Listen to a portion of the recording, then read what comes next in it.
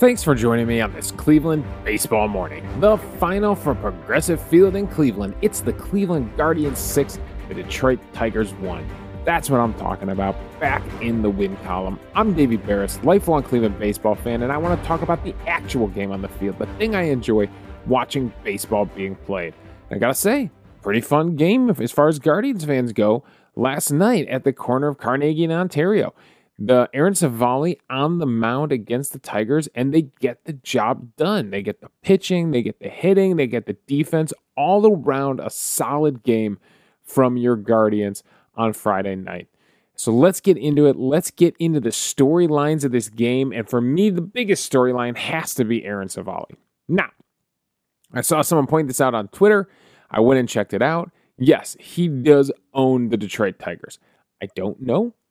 Baseball Reference sometimes is very slow about updating things, so I don't know if this includes last night. But he is 7-0 in his career with a 1.94 ERA in 8 starts, a 0.79 whip. Yeah, so very, very good against the Detroit Tigers. Nobody does even come close. The next highest win total is the White Sox. He's got 4 wins against the White Sox. He's 4-3 in 7 starts against the White Sox, 7-0 against the Detroit Tigers. Now, obviously, things have not gone great for Aaron Civale leading into this game. And the first inning would be really important because his last start against Minnesota gives up 2 runs in the first inning. His last start against the Toronto Blue Jays gives up 2 runs in the first inning. So far for May, he's giving up runs right away in the first inning. So how would he do against the Detroit Tigers in this one? He would actually do really well to kick off the game. That's a really good sign for Civale. He gets Grossman to fly out on the first pitch, takes a sinker and hits it out to Oscar Mercado. So that's quick work.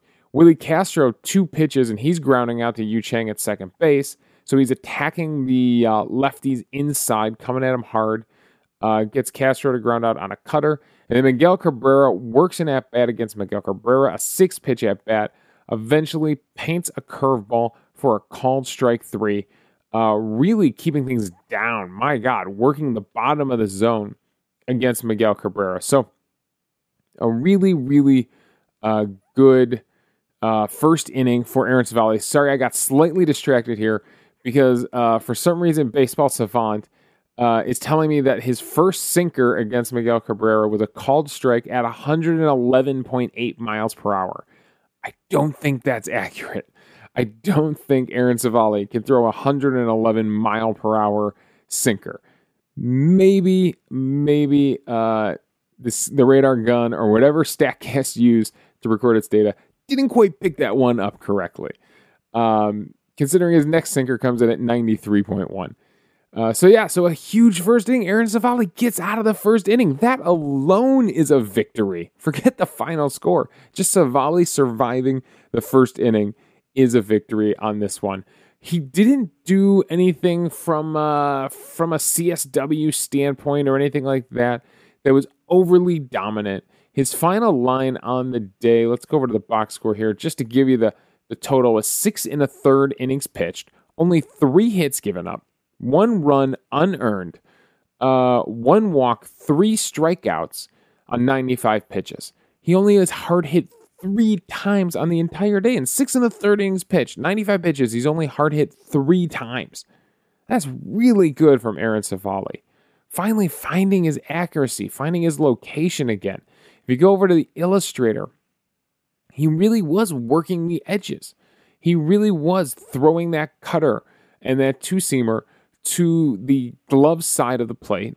And he was throwing that 2-seamer, that sinker, and his curveball to the arm side of the plate. So a good job by Aaron Civale of actually working the edges in this one. A lot of pitchers try to do it. Not many of them are successful. Civale actually had his accuracy yesterday. So like I said, it's not eye-popping CSW numbers, but it's very effective stuff from Civale. The cutter gets 5 whiffs on it, gets 5 called strikes. It's a 26% CSW. He threw the cutter the most, 38 times. The curveball, he threw 25 times. Gets 3 whiffs, gets 3 called strikes. It's a 24% CSW. He went with that 2-seamer, that sinker, 25 times as well. He got 8 called strikes on it. No whiffs, but 8 called strikes for 32% CSW. So It's not eye-popping strikeout numbers here, but he's getting the job done, throwing it in the zone, and frankly, inducing weak contact. I mean, the average exit velocity off his cutter is 81.2. Off his curveball is 77. That's the average exit velocity.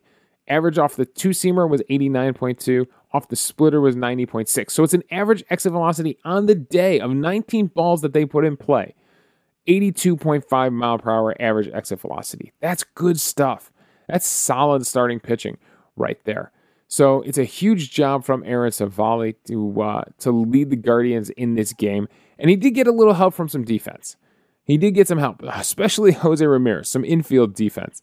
In the second inning, Ramirez makes the unassisted double play with runners on second and third. It's a line shot at Jose Ramirez. He snags the line drive and then is able to run over to third base to force out the runner there who was breaking on the pitch and was about halfway down the line. Scope hit that ball 95.8 miles per hour, one of the 3 hard hit balls that he does give up. 95.8 miles per hour right into the glove of Jose Ramirez, who doubles up Candelario, who is way off third base. So some big defense there. In the 5th inning, he makes a backhanded play off of Torkelson. That's Ramirez. Makes a backhanded play. So some big defense there. A really strong throw across the diamond from him. Watching him and Javi Baez throw yesterday from some plays deep in the hole. Man, those guys have some really strong arms. And then Owen Miller made a diving snag along the first base line. I saw somebody on Guardians Twitter dogging Josh Naylor's defense and saying Owen Miller should be the everyday first baseman. Yeah, when you take a pretty good second baseman and move him over to first base, you are going to get some good defensive plays. You are going to get him flashing the leather every now and then. And Josh Naylor's a little bit rougher, but sometimes you got to make it work at first base with some guys. And I'm okay with Naylor being in there at first base right now. The way this team is constructed, no, he can't DH. He's got to be on the field. And so first base is fine. And frankly, it's better than right field for me. But Owen Miller does make a nice diving stop down the line, and he snags one as well. So the corner infield defense, very good for Civale on this one. Now, unfortunately, Civale will get knocked out of the game. They say it was just cramping in his glute. He had made a play where he had to go down to the ground, where he couldn't field the ball cleanly, and he had to go down to the ground. The next pitch, he felt strain in, frankly, his butt. Frankly, it was his butt muscle. So a left glute strain, and he decides to come out of the game. He said it was already feeling better by the time they were interviewing him post-game. And obviously they're probably going to do some physical therapy, do a lot of stretching, I'm guessing rubber band work, because that's my experience. That's a lot of physical therapy, is a lot of rubber band work. And he feels like he could be back for his next start. So, a really solid outing from a guy who's been struggling a lot this season. I mean, Civale has really, really struggled this season. He gets his ERA down to a 7.84. It's his second win on the season. So that's the top storyline of the game for me. On the other side of things, Skubal has been really good for the Tigers, who are dealing with their own set of injuries. Seemingly everyone in their pitching staff is injured. And Skubal is pretty solid for 5 innings here. He gets out of some stuff in the first inning. I mean, he gives a leadoff hit to Owen Miller or Miles Straw to kick things off. But then Ahmed Rosario would ground into a double play. Jose Ramirez would triple off the wall. Well, not off the wall. I apologize. Over the center fielder's head.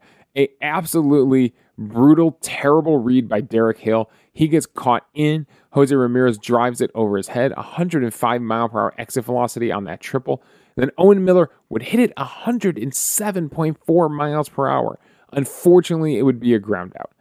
That's the one to Javi Baez where he makes the throw from deep in the hole. So he gives up 4 hard hit balls to kick off the game, does Skubal, but somehow gets out of it. Miles Straw's single was at 104.7. The double play was a 96 mile per hour ground ball. The triple was 105, and the ground out was 107.4. So Skubal gets out of it a little bit himself in that first inning. He would settle down. He did a good job against the bottom of the lineup. The bottom of the lineup struggled, but the top of the lineup would come around again. And this time it would be facing the Tigers bullpen because Ernie Clement shoots one off of Skubal's shin to end the 5th inning.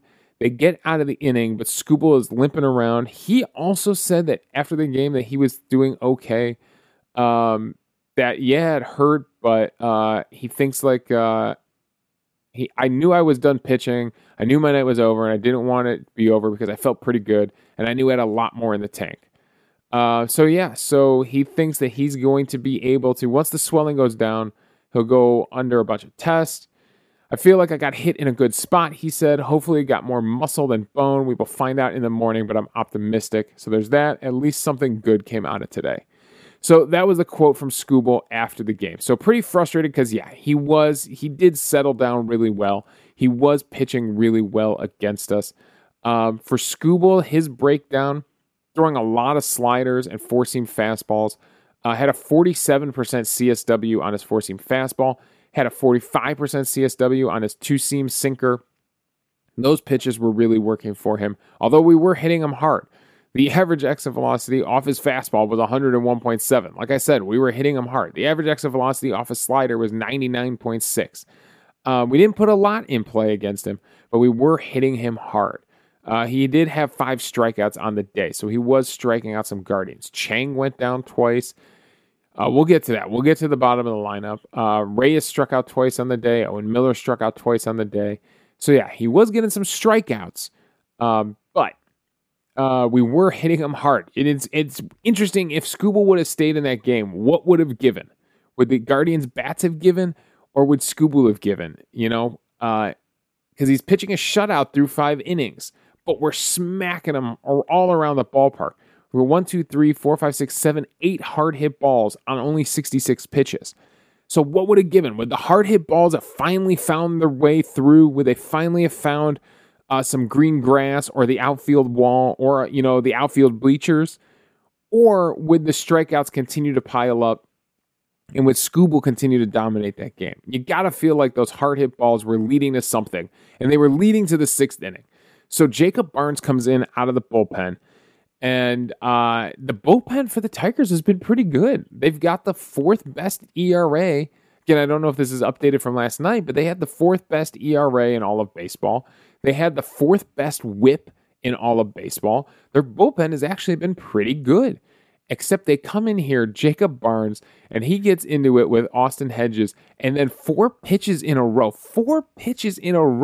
and this thing gets really, really out of hand for Jacob Barnes. So Austin Hedges on the 2nd pitch, he gets a called strike on a four-seam fastball at the knees, then throws him a slider that frankly just spins and sits right in the middle of the plate. He hits at 102.2 miles per hour off the wall in left field for a double. It's a nice, majestic double from Austin Hedges, and a good job of taking a slider, not giving in, taking a slider right down the pipe and doing some real damage with it. Next pitch, Miles Straw takes a cutter on the outside. He chops one to shortstop. It was a close play at first base. It actually ends up getting reviewed. The call was safe on the field. The runner would move up on it. Hedges moves to third. Honestly, looking at the replay, I thought he was out. I think even Underwood and Manning thought he was out, but the call is upheld. The safe call on the field is upheld. Not enough evidence to overturn it. I don't know. We got lucky there. It wouldn't have actually mattered in the grand scheme of things, because on the next pitch, remember that's 2 pitches in a row that they've hit Jacob Barnes. On the next pitch, and Miles Straw loves doing that, Ahmed Rosario would take a cutter in the same location that Straw just hit a ground ball on. He would get a little air on this one, 11-degree launch angle, perfect for a line drive, 104.3 mile per hour line drive into center field, and Austin Hedges comes in to score. So even if Straw is called out at first, that run is still coming in to score. And then on the next pitch, Jose Ramirez takes a four-seam fastball right down the middle, 106.5 mile per hour exit velocity, 371 feet to the seats, the standing room in right field. A big 3-run home run that blows this game wide open. And Jacob Barnes on 5, he's only thrown 5 pitches to this point in the game, and he's given up 4 hits and 4 runs. And he's got to be thinking to himself, what just happened? What the heck just happened? So a huge inning there for the Guardians. And then when the top of the order comes up again in the 8th inning, they deliver again back-to-back doubles from Straw and Ahmed Rosario down the right field line, turns into another run in that 6th inning. And then Owen Miller would eventually, after Jose Ramirez would hit a ground ball, moving Ahmed Rosario to third, Owen Miller would get on the board, get in the box score by hitting a sac fly, and Ahmed Rosario is able to come in to score. So 2 doubles turn into 2 runs in the 8th inning. So it's a nice offensive explosion against the Tigers bullpen. The Tigers do scratch across a run off Savali. That in that 7th inning when Savali had to come out, it was after a single and then his own fielding error, frankly. He had the ball, he just couldn't get it out of his glove, get the transfer, get it flipped to first base. He tried scooping it to Owen Miller, who fumbled it and eventually came up with it. It's just Candelario was already there. And then Torkelson would hit a sac fly off De Los Santos, who came in because Savali leaves with the injury. So they would get their run on a sac fly there in the 7th inning. It was a 1-4 game at that point, so it felt good to get those 2 more runs in the 8th inning. But the bullpen for the Guardians definitely won this game over the bullpen for the Tigers. So the Tigers bullpen gives up 6 runs. De Los Santos does give up the sac fly, but he retires 5 batters in a row, including 2 strikeouts with some pretty dominant fastballs at the top of the zone. And then Clase would come in the 9th inning and get 2 strikeouts of his own. One looking on a cutter away and one on a slider down. So it's a huge job from Clase shutting things down. He was already up because it was a 4-1 game. He didn't know they were going to score 2 runs, but he was the pitcher that was warmed up. He comes into the game, non-safe situation, but still shuts it down in the 9th inning. And I thought De Los Santos was very good. The breakdown on him, that 4-seam fastball of his, it usually sits just below 96 miles per hour. Yesterday, he had it just above 96 miles per hour, maxing out at 97.5, and I guarantee one of those strikeouts was up at 97. I definitely remember that. It's a 43% CSW, 3 whiffs and 3 called strikes on that 4-seam fastball. So a really, really good job of relief from De Los Santos, and he was definitely throwing that thing up. The fastball, he was working the top of the zone with it, and then throwing the changeup, letting the changeup ride down in the zone a little bit. So a nice, same thing with Clase, by the way. The cutter was at the top of the zone, painting the edges with the cutter. It was Willie Castro who took that called strike cutter on the outside edge to the left-handed hitter, and then working that slider down in the zone. And a few he threw in the dirt, but 3 of the 5 he kept right around the black, right around the edges of the strike zone. So it's a good job from Clase in the 9th inning. So yeah, that was this game. That was the storylines of this game.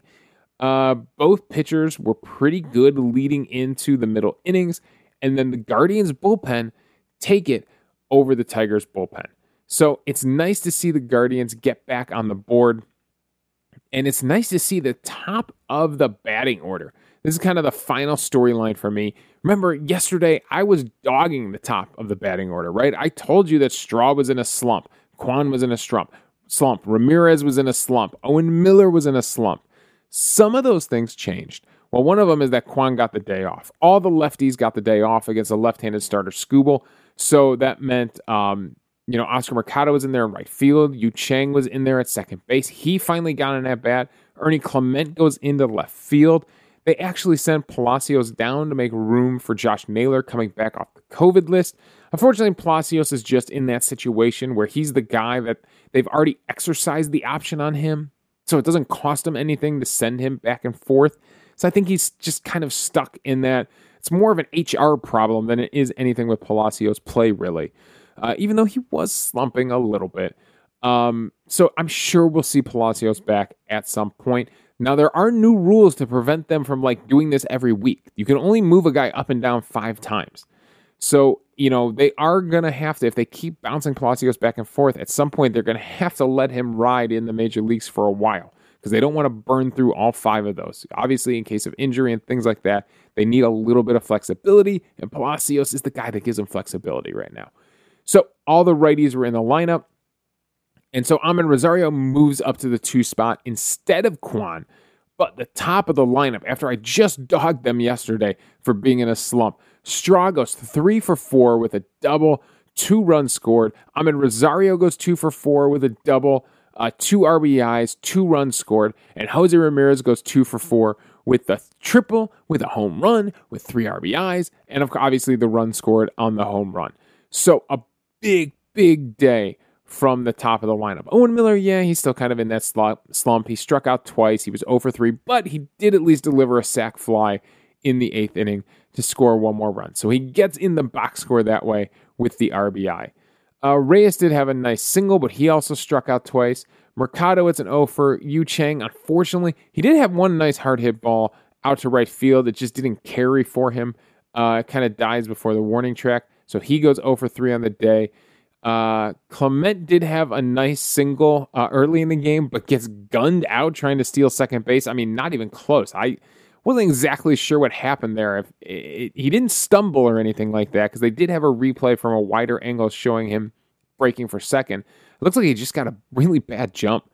And a strong throw from Tucker Barnhart nails him at second base on a steal attempt. And Austin Hedges, obviously, with the big double that gets the scoring started for the Guardians in the 9-hole. Hey, if Austin Hedges goes 1 for 3 with a double and a run scored from the last spot in the lineup, I'll take it. That's perfectly fine with me. If you can give me a little bit of offense from that 9-hole, I'll take it. All right, so that was the storylines of this game. It was a pretty simple game to analyze. Our pitching was better on the day. I mean, Skubal, who knows if he lasts in that game, what happens, right? That's the big what if of this game. Like I said, we were hitting him hard. We just weren't, it wasn't necessarily finding the success you would want. We weren't getting runs across, but we were hitting him hard. So it would have been interesting to see the what if Skubal stays in this game. But that's not how it goes, and the Guardians end up back in the win column. All right, Frank, that's all my thoughts on this one. Kind of a shorter episode, but I think we went through it. I think we talked the storylines of this game. All right, coming up tomorrow, we're going to continue this series against Detroit. If the weather holds out for us, another huge storm is expected to come through this afternoon in Cleveland, so we'll see if we play. It's supposed to be Bieber on the mound against Fado. I don't know. We'll find out how to pronounce this name again. He's 0-1 with a 2.87 ERA on the season. It's a righty, so I would expect Kwan and the rest of the lefties, Naylor, to be back in the lineup in this one. It'll be interesting to see, does Naylor go into the 4-hole in the lineup where I think he belongs? I told you Owen Miller slumping. Put him into the 4-hole, drop Owen Miller down behind Franmil Reyes, or drop them both down. Let's get Naylor in there, and hopefully we get this game in. We'll see what the weather in Cleveland does for this one. All right, that is all my thoughts. Thanks for joining me on this Cleveland baseball morning. Again, the final from Cleveland. It's your Guardians 6, the Detroit Tigers 1. We'll be back tomorrow if they play. If they don't, we'll be back the next day. You can follow me on Twitter at Davey Barris. You can email the show at clevelandbaseballmornings@gmail.com. Let me know your thoughts on the game, and we'll play them back on the show.